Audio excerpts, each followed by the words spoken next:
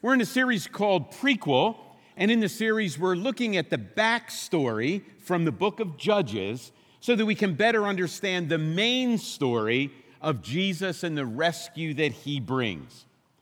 Well, as you probably noticed in that video clip, that Samson is a paradoxical rescuer. He does some things on the right side, some things on the bad side. It's kind of hard to figure out. Let me prove my point. When I say the word Samson, or as you even look at that video, what are some things that immediately come to your mind? Hair, that was the number one, right? Hair, muscles, deceit, sex, Delilah, violence, death, everything you need to make a great movie. It's not coincidental that Hollywood makes a movie of Samson, not a lot of movies on the other judges or a lot of the other biblical characters. Well, we're going to kind of work our way through some of the key events in Samson's life, very superficially, but I encourage you at some point during the week or maybe even today, read through Judges 13 through 16, only a few chapters, and you will be amazed at all the stuff Samson does, how God uses him, and more amazingly, how he points so clearly to Jesus, the ultimate rescuer. If you have your Bibles, turn to Judges 15, and I'm going to read a little bit from the middle account of Samson. I'll begin in verse 9 and read through the end of the chapter, just to give you a little slice of how this guy's colorful life went. Verse 9 of Judges 15. The Philistines went up and camped in Judah, spreading out near Lehi. The people of Judah asked, "Why have you come to fight us?" "We have come to take Samson prisoner," they answered, "to do to him as he did to us." Then 3,000 men from Judah went down to the cave in the rock of Edom and said to Samson, "Don't you realize that the Philistines are rulers over us? What have you done to us?" He answered, "I merely did to them what they did to me." They said to him, "We've come to tie you up and hand you over to the Philistines." Samson said, "Swear to me that you won't kill me yourselves." "Agreed," they answered. "We will only tie you up and hand you over to them. We will not kill you." So they bound him with 2 new ropes and led him up from the rock. As he approached Lehi, the Philistines came toward him shouting, "The Spirit of the Lord came powerfully upon him. The ropes on his arms became like charred flax, and the bindings dropped from his hands. Finding a fresh jawbone of a donkey, he grabbed it and struck down 1,000 men. Then Samson said, "With the donkey's jawbone, I made donkeys of them. With the donkey's jawbone, I've killed 1,000 men." When he finished speaking, he threw away the jawbone, and the place was called Ramath Lehi, Jawbone Hill. Because he was very thirsty, he cried out to the Lord, "You have given your servant this great victory. Must I now die of thirst and fall into the hands of the uncircumcised?" Then God opened up the hollow place in Lehi, and water came out of it. When Samson drank, his strength returned, and he revived. So the spring was called En-Hakkore, and it is still there in Lehi. Samson led Israel for 20 years in the days of the Philistines. Well, the Samson story begins like all the others. It begins at the beginning of chapter 13, and we read this. The Israelites again did evil in the eyes of the Lord, so the Lord delivered them into the hands of the Philistines for 40 years. There's one big difference this time. Remember how the cycle works? There's rebellion. The rebellion leads to oppression. Then under that oppression, the Israelites cry out repentance, at least are crying out in agony, and then God brings rescue. The biggest difference in this round of the cycle is the Israelites never cry out to God. They're almost happy and content to be under the rule of the Philistines. In fact, you even notice it in the passage that I read. When the Philistines go to get Samson, the men of Judah, one of the tribes of Israel, they go to Samson, tie him up to give him to the Philistines, and they even say, "Samson, don't you realize the Philistines are rulers over us? What are you doing?" They're happy and content living under the rule of the Philistines. They're compromising, and they don't even realize the danger that they're in. Well, we're going to tease out a couple of themes from Samson's life. But before we get to the themes, I want you to notice something that's very different when it comes to Samson. And that is, we're told about his birth in the book. He's the only judge that has a nativity account. And we find that Samson's birth was actually a miraculous birth. You can read about that in chapter 13. Let me just read a couple of the highlight verses and tell you what's going on. A certain man named Manoah, that's Samson's dad, and his wife, who's not named, so we'll just call her Mrs. Manoah. Manoah and Mrs. Manoah.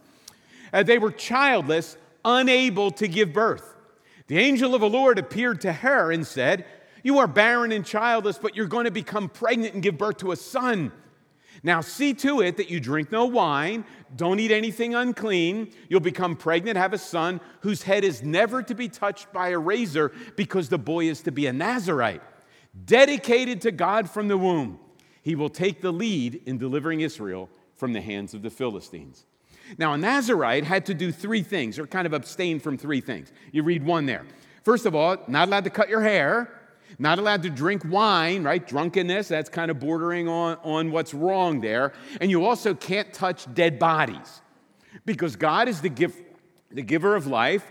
God wants us to live with a sound mind, and God wants to remind us that we're to live lives dedicated to Him. So a Nazirite, entering a particular season of life, is to focus on God, live life under God's hand. As you read through Samson's life, you discover he breaks that vow like every couple verses. He's always touching dead things because he's making things dead. And his hair gets cut at the end, God's Spirit leaves him. And he's obviously getting drunk, which is leading to part of the problem. So Samson is to be set apart, but he keeps breaking his vow and going in the wrong direction. But his birth was miraculous. Did you notice that? Manoah and Mrs. Manoah can't have kids. The angel of the Lord shows up to Mrs. Manoah and says, "You're going to miraculously have a child. The birth is announced." Out of human inability, God brings life. Now, does that story sound familiar? That people unable to have kids or whatever eventually have a child, and the child brings some kind of deliverance, rescue, redemption? It should, because that's a familiar pattern in the Bible. Abraham and Sarah can't have a child. God comes and Isaac, the son of promise, is born. Hannah can't have a child. God shows up and Samuel is born. Elizabeth and Zechariah can't have a child. God's Spirit shows up. John the Baptist is born. Mary and Joseph never have sex. God shows up and the Son of Promise is born. Out of human weakness and inability, God brings rescue. That's kind of the point. We see it in Samson. They're living under the control, under the thumb of the Philistines. They're unable to do anything about it. It's almost as if the barrenness of Manoah and Mrs. Manoah are pointing to the inability of Israel to throw off the Philistines. God does something miraculous that will bring about the deliverance. Samson, the rescuer, is born. Well, if you were to think back, you'd notice how Samson is long awaited for, and when he shows up, people are thinking really high thoughts, right? A miraculous birth. They've lived under Philistine rule for a long period of time. They're kind of getting used to that. You're expecting this great deliverer, this great rescuer to show up. And then we get Samson. He disappoints us over and over and over again. So the miraculous birth. Well, as I mentioned at the beginning, when you think of Samuel, you think of hair, but you also think of strength. Now, we didn't read all the feats of strength. There were a couple of them in there. But let me mention a few of Samson's feats of strength. And you can read the chapters. I'm not making any of this up.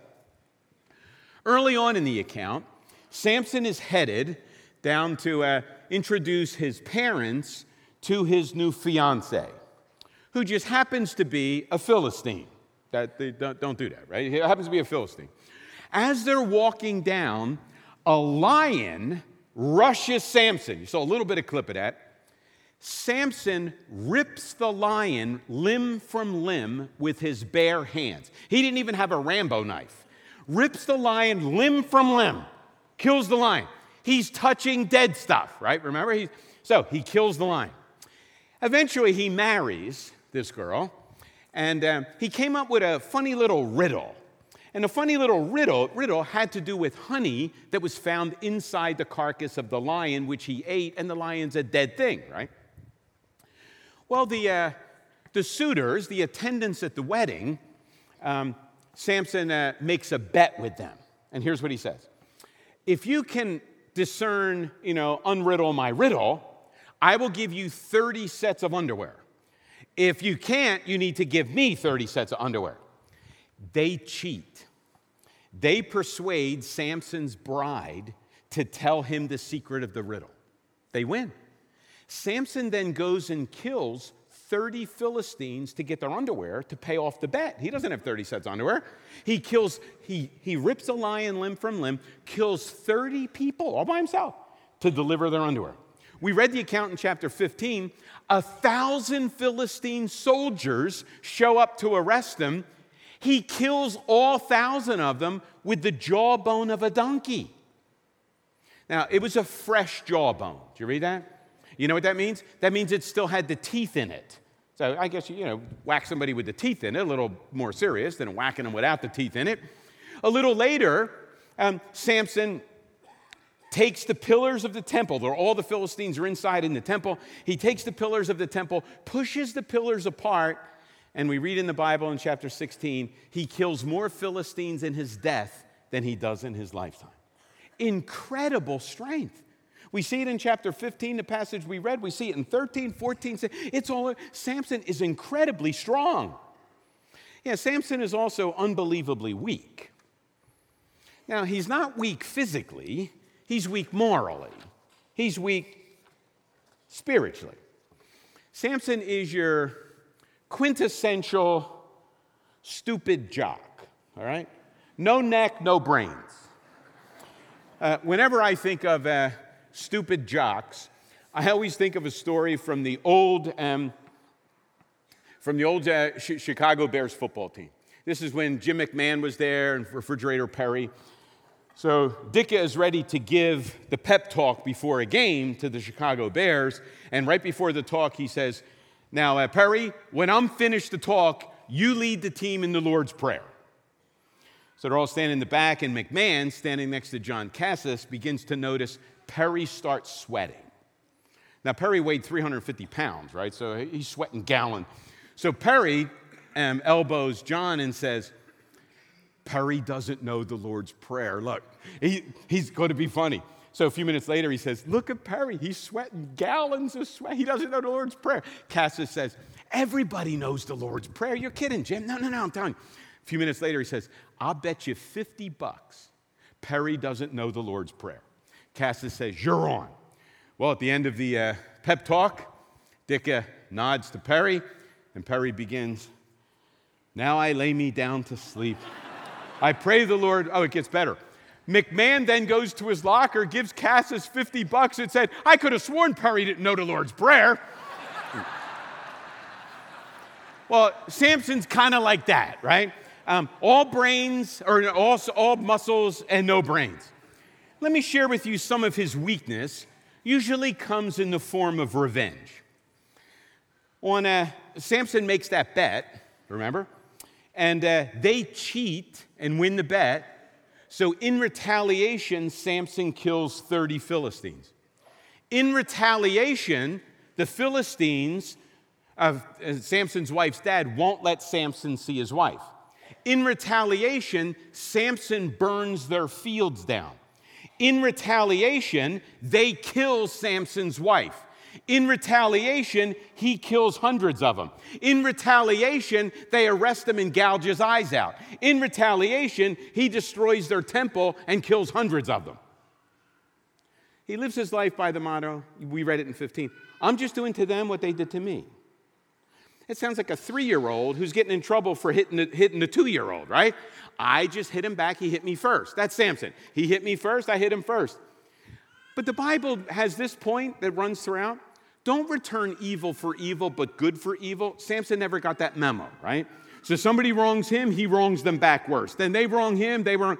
And we all know from life, not only from the story of Samson, that if we return evil for evil, that spiral downward never ends, does it? That's why we need to live by the different motto, which we read in 1 Peter. Let's return good for evil. Samson never did that. Incredibly weak. Lots of muscles, no spiritual sense. Always doing things out of bounds, his own way, living by his senses, what he feels, not according to what God calls him to. Well, that kind of raises an interesting question. Well, how in the world can Samson be a faithful rescuer then? Is he a faithful rescuer? Well, we read in Judges 15, we read it, that Samson led Israel. And remember, judge, led, same word. He led, judged, rescued Israel, and Israel had peace for the time that he led. How in the world can God use somebody like Samson? Do you ever wonder? How can God use somebody who's so flawed? The guy lives according to what he thinks is best. He does what he feels he should do. He's not interested in what God wants. He breaks his vow. He's doing what he wants. He's having sex with everybody he can find that will have sex with him. He's living outside the bounds. Samson, a man living by his passions, not according to what God calls him to. How can God use somebody like that? Because God is not bound by human weakness. God can do what God wants to do. God works by grace, not by merit. And we should all take that as really good news this morning, because there are no perfect people that have gathered in the auditorium here, right? And so if it all counts on our merit for God to use us, none of us will ever be used. God graciously, mercifully uses flawed people that fail regularly to accomplish his ends. That's the message of the Scripture. Now, lest you think too poorly of Samson, let me remind you of a few verses from the book of Hebrews. Hebrews chapter 11 is that faith chapter, right? Where all these paragons of faith are lifted up as examples of people that trusted God. And you know whose name gets listed? Yeah, the no-brains guy. Here we go. What more shall I say? I do not have time to talk about Gideon, Barak, Samson, Jephthah, David and Samuel and the prophets, who through faith conquered kingdoms, administered justice, gained what was promised, who shut the mouths of lions, quenched the fury of the flames, and escaped the edge of the sword, whose weakness, we know that, was turned into strength, who became powerful in battle and routed foreign armies. He's listed in the chapter. Now, as you read through the account of Samson, you'll discover that the only place he even remotely shows faith is at his death in chapter 16. Let me read to you just a couple of verses from chapter 16. Samson he's blinded. They gouged his eyes out. They bring him into the temple where all the Philistine priests, all the leaders, all the Philistines have gathered, worshiping their god Dagon, praising him because he defeated Samson and his God. And here's what Samson says. Samson prayed to the Lord, Sovereign Lord, remember me. That's the only time in the story we hear Samson praying, doing anything in faith, rather than just trusting his passions and doing things with his own might. Well, here's what follows. If you go to the next slide from Judges, next one. Next. There we go. Samson said, "Let me die with the Philistines." Then he pushed with all his might, and down came the temple on the rulers and all the people in it. Thus he killed many more when he died than while he lived. Then his brothers and his father's whole family went down to get him. They brought him back and buried him between Zorah and Eshtaol in the tomb of Manoah, his father. Samson led Israel 20 years. Now, we've been looking at the Judges not as examples to follow, and I sure hope you don't follow Samson's example. I mean, if you follow his example, you'll be living out of bounds and kind of out of step with God almost all the time. Read the account. He's not in step with what God wants. That doesn't mean God can't use him, but he's not an example to follow. He is a signpost, a flawed signpost that leads us to the perfect rescuer. Let me share with you a couple of ways that Jesus' death in particular and Samson's death are not alike, and then a handful of ways that they are alike. Here's one way that they're not alike. Samson died because of his own disobedience. He wasn't doing what God wanted. He's living outside the lines. He's with Delilah. He lets the secret be known. God's spirit leaves him. All that stuff happens. Samson dies because of his own disobedience. Jesus doesn't die because of his disobedience. Jesus gives his life in perfect obedience to God. Another difference. Samson led Israel 20 years. After he dies, the oppression returns. Jesus' victory is not temporary. Jesus' victory is eternal. Two ways that they're different. But there are a number of ways in which they're the same. Let me just spin out a few. Here's one. Samson and Jesus were both betrayed by a friend for money. Delilah was paid money to betray Samson and turn him over to the Philistines. Judas was paid money and turned Jesus over to the Romans. They were both handed over to Gentiles. Samson gets handed over to the Philistines. Jesus gets handed over to the Romans. They both died with their arms outstretched. Samson's between two pillars. Jesus nailed to a cross. They both defeated their enemies in their death. Isn't that interesting? Samson defeats more Philistines in his death than he does in his whole life. And Jesus doesn't defeat political enemies. Jesus defeats the enemies of sin and death itself, and he defeats them in his death. Both were solitary saviors. Do you notice as we go through the book of Judges, the number of people bringing the rescue gets fewer and fewer and fewer? So in the beginning, Ehud leads armies out against the enemy. Gideon goes out with 300. By the time we get to Samson, no other Israelite will fight with him. He fights alone. Jesus fights and dies alone.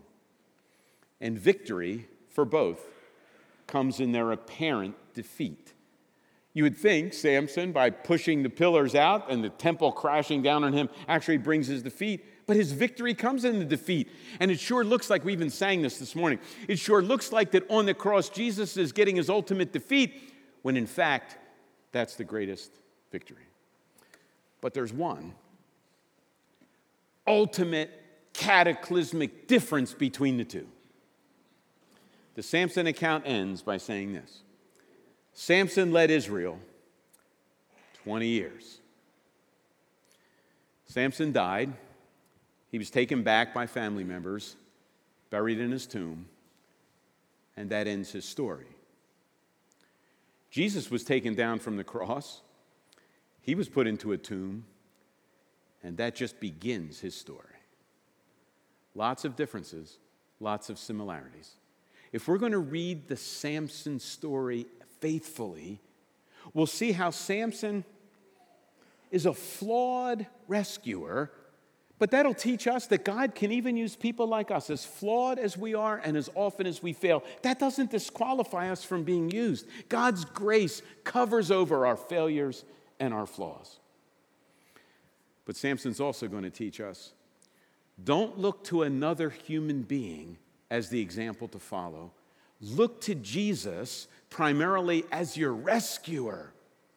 And when you experience the freedom and the life that he gives, you're then in a position to continue what he started, knowing that it's often in apparent defeat that God's best victories get won. An amazing story. I sure hope you read that in the other books of Judges.